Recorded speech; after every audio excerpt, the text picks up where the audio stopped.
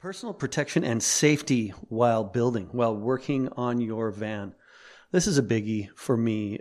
I've been building stuff long enough that I've seen just about every imaginable accident in various industries regarding whirling blades and drill bits and all kinds of stuff, shovels, picks, cutting devices of various kinds, welding gear, etc.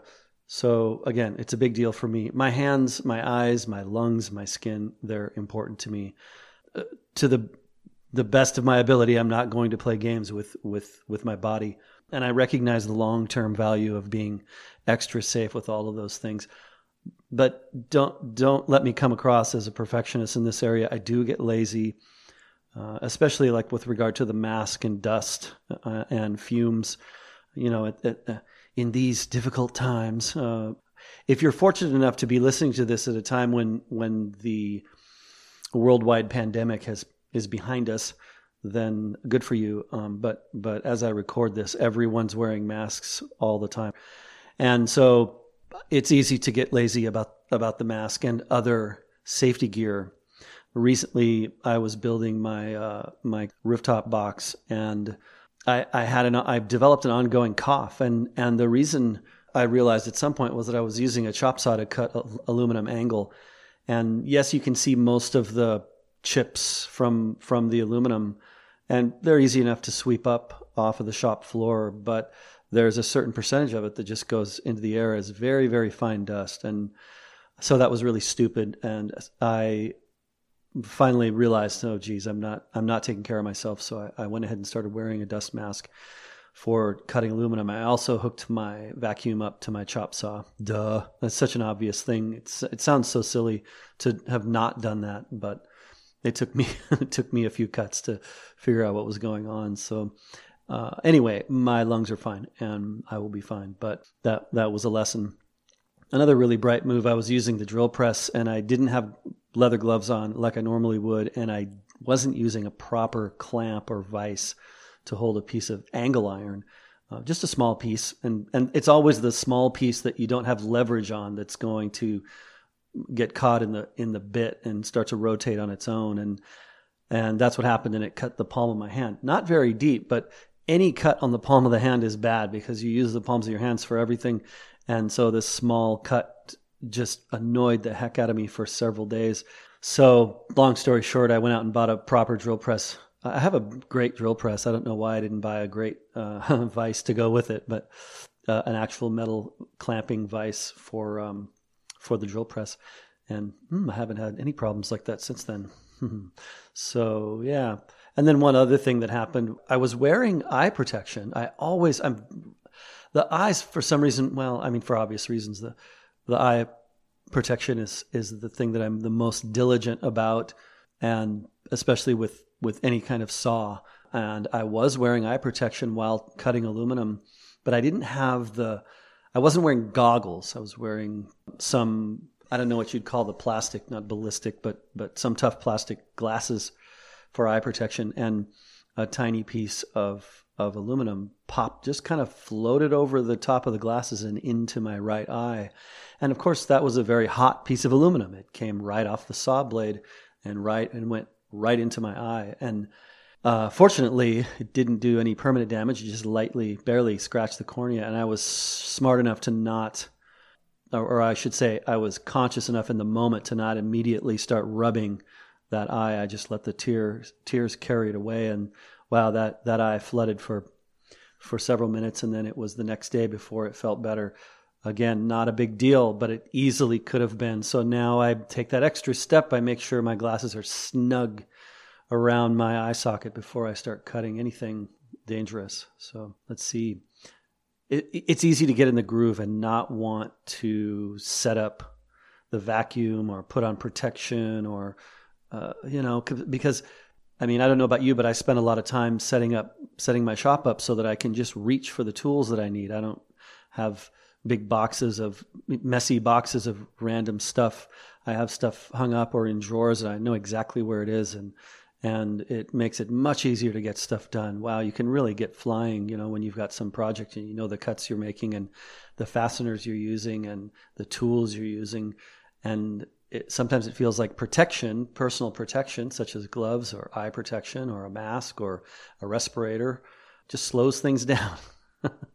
Well, I'll tell you what, if that cut in my hand had gone into the tendon of the palm, that's about a 6-month healing process, and that hand gets to be in a cast.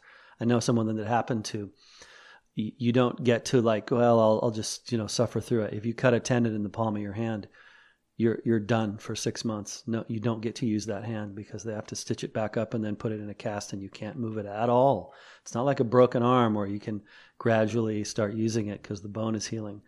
Nope, that tendon has to heal. So the point is that the inconvenience of a serious injury like that, or losing an eye, for example, it's far, far greater than the couple minutes it takes to throw on the right gloves or eye protection or a respirator. I'll give you another quick horror story. Someone I work with in the decorating industry, she has to have chelation therapy because she was a film set painter for decades, and now her kidneys, I want to say, are shot, and so she has to have all this therapy to clean her system because her natural cleaning processes don't work anymore. So masks, respirators, etc. If she'd done that, she wouldn't be dealing with that in her retirement. Let's see. So I'll give you some specific tips. My biggest tip is to just have all of the protective gear handy all the time, and that means multiple versions of protection. I've purchased goggles as well as protective glasses now. So cutting steel now, I know that a little piece of steel can get past glasses or it can't get past goggles. So I keep 2 pair of glasses and a pair of goggles always more or less within reach of all my gear. When I have, for example, my chop saw set up, I just leave whatever glasses I need sitting on the saw, and then I put them, because that way I can't use the saw. They're in the way. I have to pick them up and put them on before I can put my piece down to cut it. And then when I'm done, I hate when I realize 10 minutes later I'm wearing these stupid glasses for no reason, working on something else. And why is my vision slightly distorted? Oh, I'm wearing these dumb glasses. So I take them off immediately at the end of the cut and set them back on the saw. I do the same thing with the grinder, the bench grinder. In fact, my bench grinder just has a pair of glasses permanently hanging off them, because those little sparks, they can really mess up your day if you catch a spark from some steel or aluminum in the eye.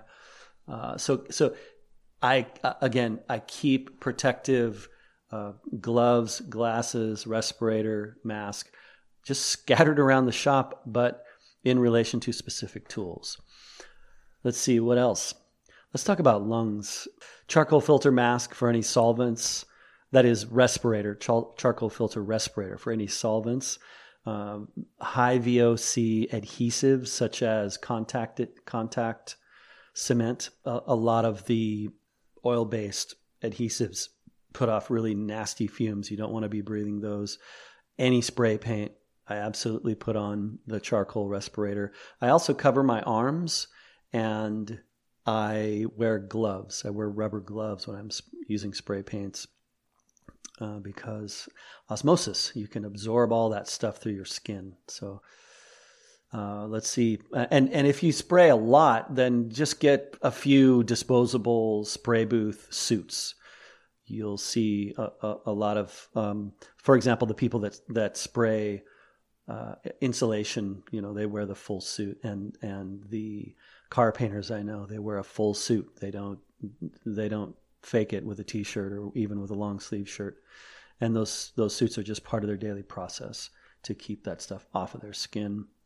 Let's see, any oil-based paints, obviously you want to wear a respirator. And then solvents, cleaning, anything really nasty that you're using for cleaning. Goof off, for example. I'll just grab the goof off and rub this spill of paint off of put on the respirator. Unless you're outside or there's a good strong fan blowing, protect your lungs, because that stuff is nasty. Let's see, what else? Oh, the palm sander, palm sander, table saw, grinder, angle grinder. Ooh, that's a doozy. Make sure you've got all the protective gear on for all of those things because, especially eyes and hands. Let's see, ears. I keep several pairs of the headphone style earplugs in the shop. Those are the ones I like because you can just pop them on and off. You're not dropping a tiny thing. You're not having to shove, wad up and shove something in your ears. These things just they're easy to find and easy to hang on stuff. So those are the ones I like. And again, I use them for the table saw, for anything loud. And I even use them for the shop vac. Why not? Just throw them in. It just takes a second. And again, they're cheap. I keep several pair around the shop, and you can clean them with rubbing alcohol. You don't have to really ever throw them away. I mean, just keep them clean. And let's see, hands, for hand protection, get comfortable wearing gloves. That's my advice. I've worked with so many people whose hands were completely thrashed. And even when I worked in the grocery industry, and I worked in the produce department, which was the best job in the store, by the way, and my hands were in and out of ice water all day long. I worked with some guys who just had horrible, craggy, nasty, cracked hands, and I didn't want my hands to turn into that, so I wore rubber gloves.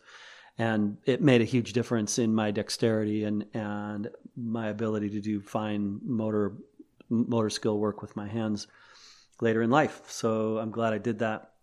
Get comfortable in gloves. I prefer leather for most tasks around the shop. I keep leather gloves in my van, so when it's time to change a tire, I'm not stuck with really nasty hands. I have a set of leather gloves that I keep on my hydraulic floor jack, and they're the nastiest things you can imagine. I have to look inside every once in a while to make sure that all the brake fluid and grease and oil hasn't soaked through the leather. So far, it hasn't. The leather has kept the inside clean for my hands, but the outside are just black and nasty. And when it's time to pull a tire and pull apart a set of brakes or whatever, I've got those really wicked, nasty gloves for that particular task. And then I take them off and I put them back on the floor jack, and I'll switch to rubber gloves where I can have more dexterity to work with, little springs or whatever I'm doing with the van, small nuts and bolts and smaller tools, normal stuff versus the big heavy, really gross stuff. So yeah, gloves in the van. But rubber gloves, the solvent-proof rubber gloves with the cotton lining, those are fine too. I know a lot of people that prefer those because they hug a little closer to the hand. I think it's really one and the same. Also, those get really stinky where leather breathes over time. So I can make a pair of leather gloves last a long time, but they do provide less dexterity overall than the rubber gloves, the blue rubber gloves with the cotton lining that are so common. But those are great for working with solvents. You can use them, with glue and spray and all that stuff. I switch between leather and disposable nitrile gloves for all those things. I got this tip from George at Humble Road. He wears a leather glove on the hold down hand when he's cutting. So in other words, let's say he's cutting a piece of of cardboard, which he famously does. He mocks up all of his builds with cardboard and 1x2 material before he starts actually assembling. And when he's cutting the cardboard, he'll have the cutting device in his right hand. If you're left-handed, it'd be the left hand. And then he wears a leather glove on his left hand while he's holding down the piece, so that if he slips, it cuts the leather, not his hand. And that's what we're trying to achieve, is when we slip, the mistake happens to the protective gear, not the body. So another one I always wear if I'm stumping around the van on my knees or under the van, I wear knee protection because knees are fragile and I want to be able to use my knees late in life. So I wear hard shell knee pads. Let's see, good sturdy shoes, all that stuff. Just be careful with yourself. Be careful with your body. Don't be a hero. Take the time, the extra time, and believe me, you'll have a pair of eye protection on sometime, and you'll be cutting something, drill press or grinder or whatever, and something nasty will bounce off of those glasses, and you'll say, "Wow, I'm really glad I was wearing these things."